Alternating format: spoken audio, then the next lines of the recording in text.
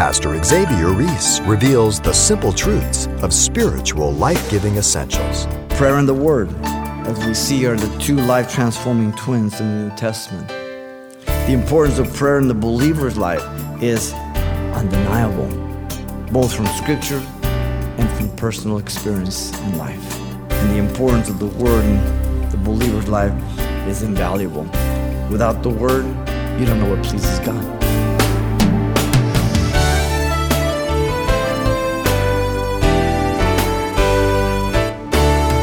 Welcome to Simple Truths, the daily half-hour study of God's Word with Xavier Reese, Senior Pastor of Calvary Chapel of Pasadena, California. How long can you hold your breath? How often do you need food? Well, it's only obvious that you won't last too long if you go without air and food. In the same way, Christians cannot expect to function without certain items that are essential to living a fulfilled life. And we've been learning of the two most vital elements to spiritual health, prayer and the Word of God. Let's pick up the discussion right where Pastor Xavier left off last time in his series of the simple truths of the nature of the church. Now, Jesus was asked by his disciples to teach them how to pray. In Matthew 6, 5 through 13, Jesus gave the example of what usually is called the Lord's Prayer. Now, the Lord could have never prayed that prayer because in that prayer you're asking forgiveness of sins, and he had no sin. It's a model prayer just to teach us what our prayer should contain.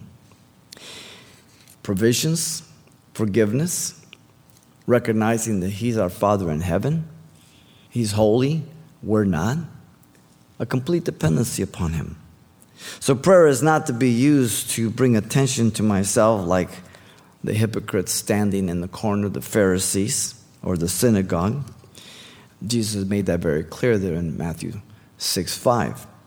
Prayer is not for man's ears, but for God's ears in secret, in that room, in that closet.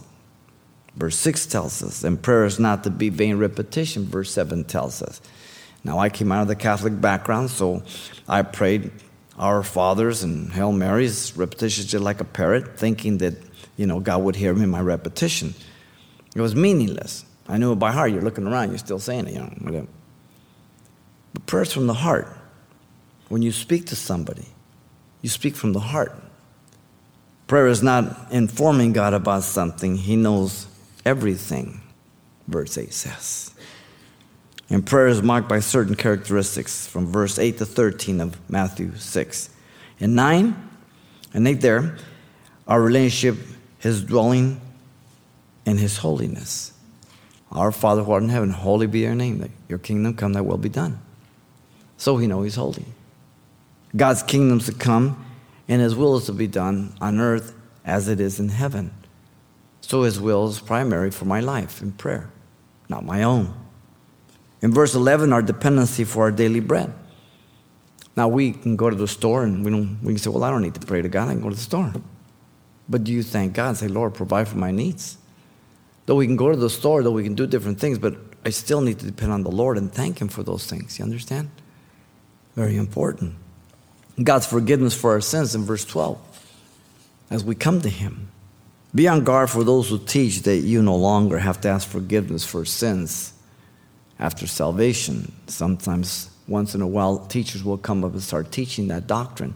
That once you were forgiven, he's forgiven you for all your sins. And they'll say, because where were all your sins? In the future, in the past. He's forgiven them all. So you don't have to ask forgiveness anymore. It's taken care of. The Bible doesn't teach that. I ask forgiveness when I repent, and he makes me brand new. He makes me a child of God. But to stay in fellowship, when I stumble and fall, I need to confess and stay in fellowship, right? Simple. So be careful of that doctrine. It comes every once in a while. Forgiveness for sins is for salvation. Forgiveness after salvation is for ongoing fellowship. And 1 John 2:1 is very clear on that. Our deliverance from evil, or the evil one, Satan, is found in verse 13, the first portion. Because he's like a roaring lion seeking whom he may devour. He's a deceiver. He's the god of this world. He will always come back at a more opportune time, even as he did with Jesus after the wilderness testing. Prayers to the Father in the name of Jesus. Very important. Not in Mary's name, not in Peter's name, not in anything else. not in contemplative prayer like the emergent church that I said, which says anyone can have access to God and encounter God, bringing one's mind to a point of silence or emptiness. That's not what the Bible teaches. The emergent church says anybody can have a God experience. So they're all inclusive. The Bible is very exclusive. The Bible says whoever does not believe in Jesus Christ, whoever has not repented from their sins in the name of Jesus Christ, has no access to God. Are you clear on that? There is no other name whereby men must be saved. There is no other mediator. There is no other way, no other truth. You cannot make it broader. You cannot be all-inclusive. God died for the whole world, but each sinner has to agree with God and come the way God has made the provision through Jesus Christ, not anything else. Prayer is a command of God and commanded by Jesus. Listen to Jesus in Luke 18:1. Men ought always to pray. The word out there is obligation, duty. Prayer is an obligation to God. We are to live in an attitude of prayer. We'll have different types of prayers. We've talked about that. But in an attitude of prayer dependent on Him.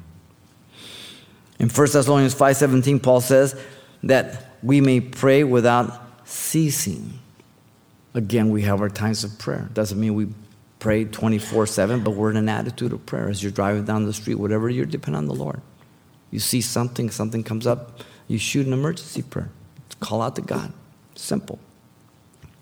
Prayer is to be regular practice, but it marks a total dependency as our attitude is towards God. Many Christians are taken in by so-called Christian psychologists rather than taking their problems to God. And so they fall into this whole psychobabble thing, and they're trying to go through 12 steps and trying to go on their past to find out why it is that they ended up the way they are and why they did it and what went wrong. Listen to me. Sin is what destroys your life and mine. Self. And so when I come to Jesus Christ, He forgives me. Old things are passed away. Everything becomes new. I don't look to the past. There's no condemnation to those in Christ Jesus. I'm a new creature. My sins have been cast as far as east as the west. Thank God He didn't say north and south. Buried in the deepest ocean, and He put a sign there, no fishing. What are you doing trying to analyze your past sins? He died for them. He forgave them. Oh, but I can't forgive myself. Shut up. You're the first one you'll forgive. But I have low self-esteem. No, you don't. Why you have low self-esteem? Well, because I'm ugly. If you had low self-esteem and you hated yourself, you would be glad you're ugly. It's a joke. We love ourselves. That's the problem. Take the one step, the shortcut. Go to the cross. You won't come back. Not alive. The gospel works, but you have to die to self. You have to deny yourself. Pick up your cross and follow Him. And so the importance of prayer is undeniable. We need that. Every one of us. Now lastly, you have the importance of the Word in the believer's life. Prayer, but now the Word. Because remember, prayer is a priority. The Word is the means by which Jesus chose to sanctify the believer, as you know. The Word of God reveals the spiritual and moral standards of God's Word, which is His bride, the church, and she has to live by. In John 17:17, Jesus prayed to the Father, sanctify them through Thy truth. Thy truth, or Thy Word is truth.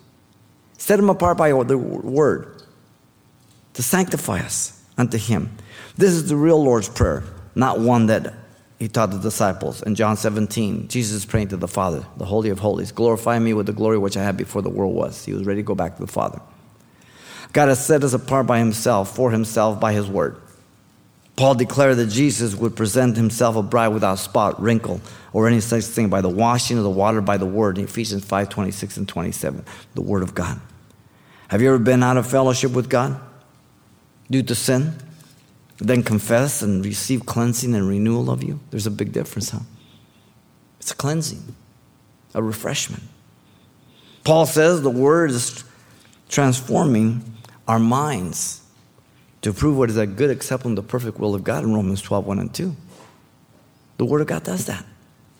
God's will is found in the word of God, as I said. God's mind becomes ours by the Holy Spirit. He transforms us in his incredible work. The word equips the saint for ministry and maturity in Christ. For the edifying the body of Christ, Ephesians 4:12-13, as you know. Growth is needed for every believer. Developing spiritually, no one's the exception. Maturity must exist as you're pressing forward. The various levels of maturity are necessary in your life and everybody in the church. No one's the exception. Today, we do not have a real hunger and thirst for growth. As I said, people want to be entertained. If you can think back of the time when there were parents, grandparents, uncles, and families got together and they existed in that form of the family structure, today is very hard to have them all. But every one of those members of the family were there to instruct and to add to the growth, development, maturity of the younger kids. They hit them from every angle. And because those family members are not always in a unit anymore, then individual kids don't get that instruction and example from every angle. You see? In the same way in the church. It's important. As we grow in the Word, then we're not tossed to and fro with every wind of doctrine, Ephesians 4:14. We can detect there. We don't have to be sucked in. If I'm not grounded in the Word of God, then I'm a candidate for deception because I don't know how to check things. Without God's Word, people may be sincere, but they'll end up sincerely wrong and lost and deceived. So this is the standard. This is the plumb line. Not my opinions. The Word of God is a two-edged sword, Hebrews 4:12, piercing asunder the soul and the spirit. But also the Word is illuminating, and it's illuminated and taught by the Holy Spirit. We've talked about the Holy Spirit. They both go together. This is God's revelation, and the third person of the Trinity is the one that turns the light on. 1 Corinthians 2:9-16 speaks about, eye has not seen, ear has not heard, neither has it entered the heart of man the things that God has prepared for those who love him. And he goes on to speak how the natural man does not accept the things of God. He rejects them. He thinks them foolishness, but the spiritual man understands and judges all things. And then he finishes by saying, you have the mind of Christ. So if you're a Christian, you have the mind of Christ. What we need to do is put it on. The natural man does not receive the things of God. The spiritual man receives all things. He believes the Word of God to be God's revelation. And so the believer has an unction, we're told in 1 John 2:20, an anointing that he needs no man teach him. You have the Word of God. You have the Spirit of God. You have the mind of Christ. You can study the Word of God. You don't need me. You can study it also. You can have God speak to you. You can do inductive Bible study. You can come to the proper interpretation if you do good inductive study. You're a Christian just like me. I don't have anything over on you. Now, that does not mean we're not to sit under a pastor teacher. We don't have to go to the church because the Bible says we're to gather together, not forsake the gathering of the saints. And he gives different gifts, of pastor, teacher, evangelist, so on and so forth, the perfecting of the saints there in Ephesians 4. So we understand those gifts. God has given you some gifts for the glory of God and for the edification of the church. So the Holy Spirit never reveals anything contrary to the Word of God. The Holy Spirit illuminates the Word of God. God is not the author of confusion. God's Word is valid only in its context, not out of its context. So often legalistic views of dress or makeup or jewelry or stuff like that, they're taken out of context. And that's legalism. And the Bible doesn't say that you can't do none of those things, but Moses took those jewelry away from them because they were worshiping idols with them. That's what it was about, okay? They made idols. And the impersonation of a man for a woman or woman for a man, that's the context of not wearing pants for a woman. Okay? But it doesn't say that a woman can't wear pants. So everything's out of context. And too often, the scriptures are twisted to one's own opinion or denominational stance. Now, the Word establishes God's authority, not man's, and that's very important. Jesus said this in Matthew 15:9, and in vain they worship me, teaching the doctrine of the commandments of man. So rather than teaching God's Word or God's doctrine, they teach the commandments of man as a doctrine. And that's wrong. Paul warned The Colossians 2:9, beware lest anyone cheat you through philosophy and empty deceit, according to the traditions of men, according to the basic principles of the world, and not according to Christ. So whatever I'm hearing, I need to look in the context, make sure it's in the context, and that's where it's coming from. Otherwise, anybody can rip anything out of context and say whatever they want. Paul tells us all scripture is given by inspiration of God. You're familiar with 2 Timothy 3:16 and 17. Proper for doctrine, correction, instruction, that the man of God may be thoroughly furnished unto every good work. 2 Peter 1:20 and 21. The men of old did not speak of their own impulse or origin, but they were carried along by the Spirit of God. So what you have in your lap is God's inerrant, infallible truth. God's revelation, not man's opinion. So the Word reveals God in a personal way and demands a response. Romans 1:16 and 17. The righteousness of God revealed from faith to faith. That's why he's not ashamed of the gospel of Jesus Christ. God has declared that he made his son sin for us, and if we believe that he made him sin for us and raised him from the dead, we can be saved based on his atoning grace. I have to believe God's word. The means is by confession. If you confess with your mouth, believe in your heart, you shall be saved. Romans 10:9 and 10. And the person of Christ is the Word made flesh. God became flesh. John 1:14. Jesus, the Word, was with God from the beginning. He became flesh at a set time. And so the Word is to be valued and preserved by the church. We are to hold fast the pattern of sound words we're told in 2 Timothy 1:13. Hold fast to it. We are to take heed to ourselves and to the doctrine to continue them, for in doing so we will save ourselves and those who hear us. 1 Timothy 4:16. We're to pass on to others what we've learned in 2 Timothy 2:2. We are to contend for the faith delivered once and for all to the saints. Jude 3. It is through prayer and the word that we, the believer and the church, experience God's fellowship and transformation by the power of the Holy Spirit. The twins. Martin Luther put it this way: I study my Bible as I gather apples. First, I shake the whole tree, that the ripest might fall.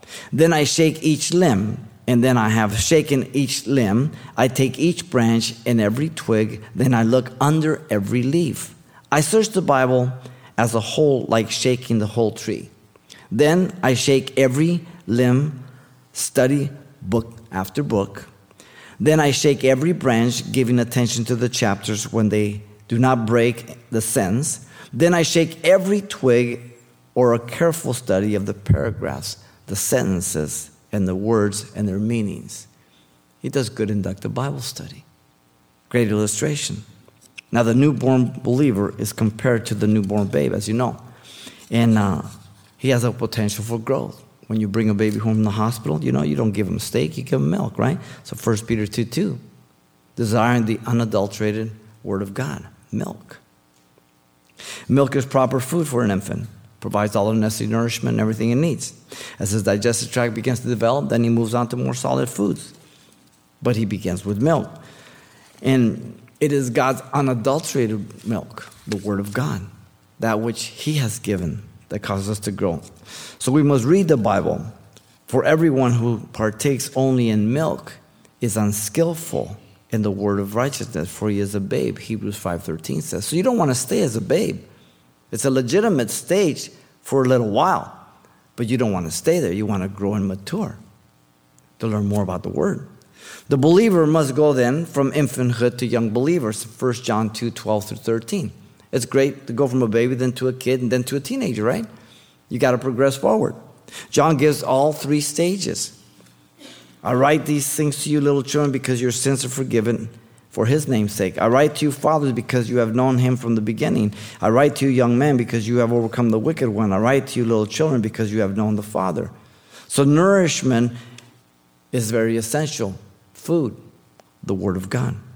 Being alive and staying healthy in the Spirit by going to the Word. Being passionate to grow. I am part of that. It doesn't happen automatically. Development has to be progressive and growth, okay? Growth is one. Development means that all the portions of your body are developing at the same time. You'd want to make sure that one arm isn't longer than the other on your kid, right? So you look at the development, make sure it's in proportion. but you also want maturity. There's a distinction between growth and development. They're both necessary, but you also want maturity. And so with the Christian, you need all of those stages. A person who refuses to grow becomes a carnal Christian, 1 Corinthians 3:1-2. They're born again, but they're still living on the desires and wishes of their old sin nature.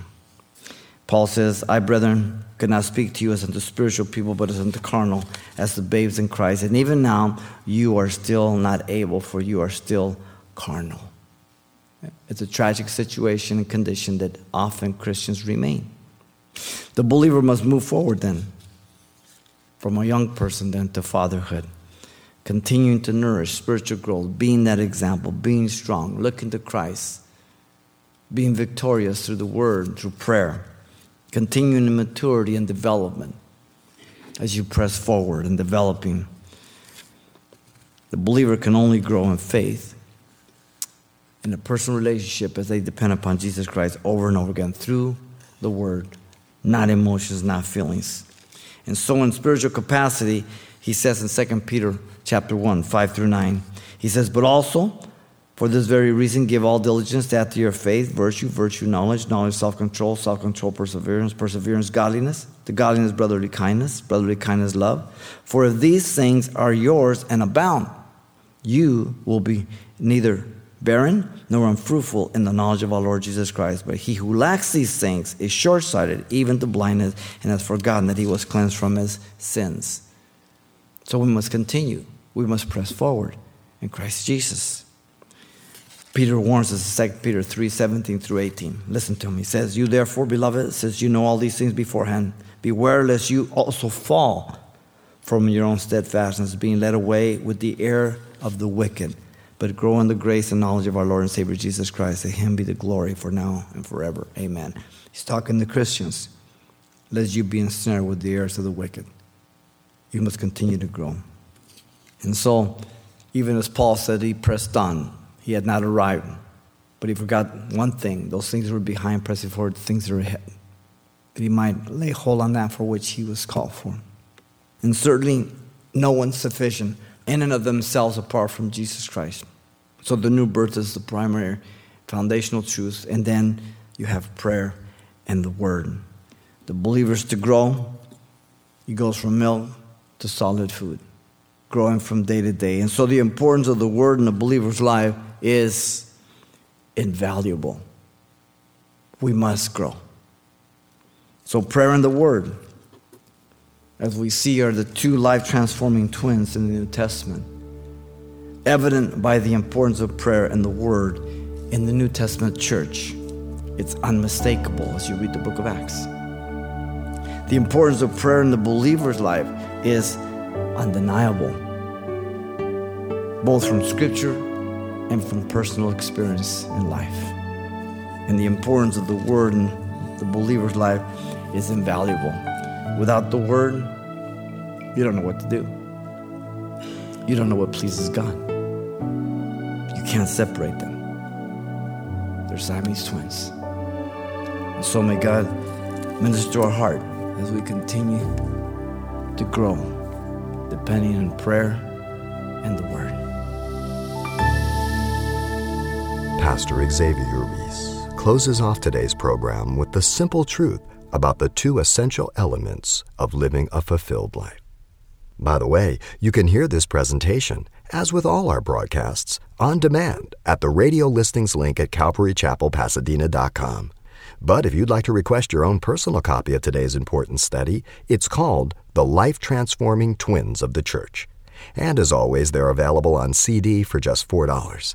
And everything we heard last time on this important aspect of Christian living, prayer and God's Word, will be included as well on one single disc. Now, the title to ask for once again is The Life-Transforming Twins of the Church. Request yours by writing Simple Truths, 2200 East Colorado Boulevard, Pasadena, California, 91107. Or to make your request by phone, call 800-926-1485. Again, that's 800-926-1485. Or the address once again is Simple Truths, 2200 East Colorado Boulevard, Pasadena, California, 91107. And please don't forget to include the call letters of this station when you contact us. Many in the world are suffering from famine, health problems, and the economic woes of our time. But what's the most important issue for the church today? Join Pastor Xavier Reese for the answer next time on Simple Truths.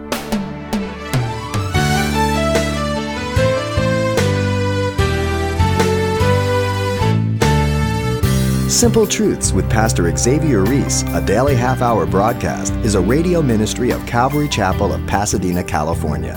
www.calvarychapelpasadena.com.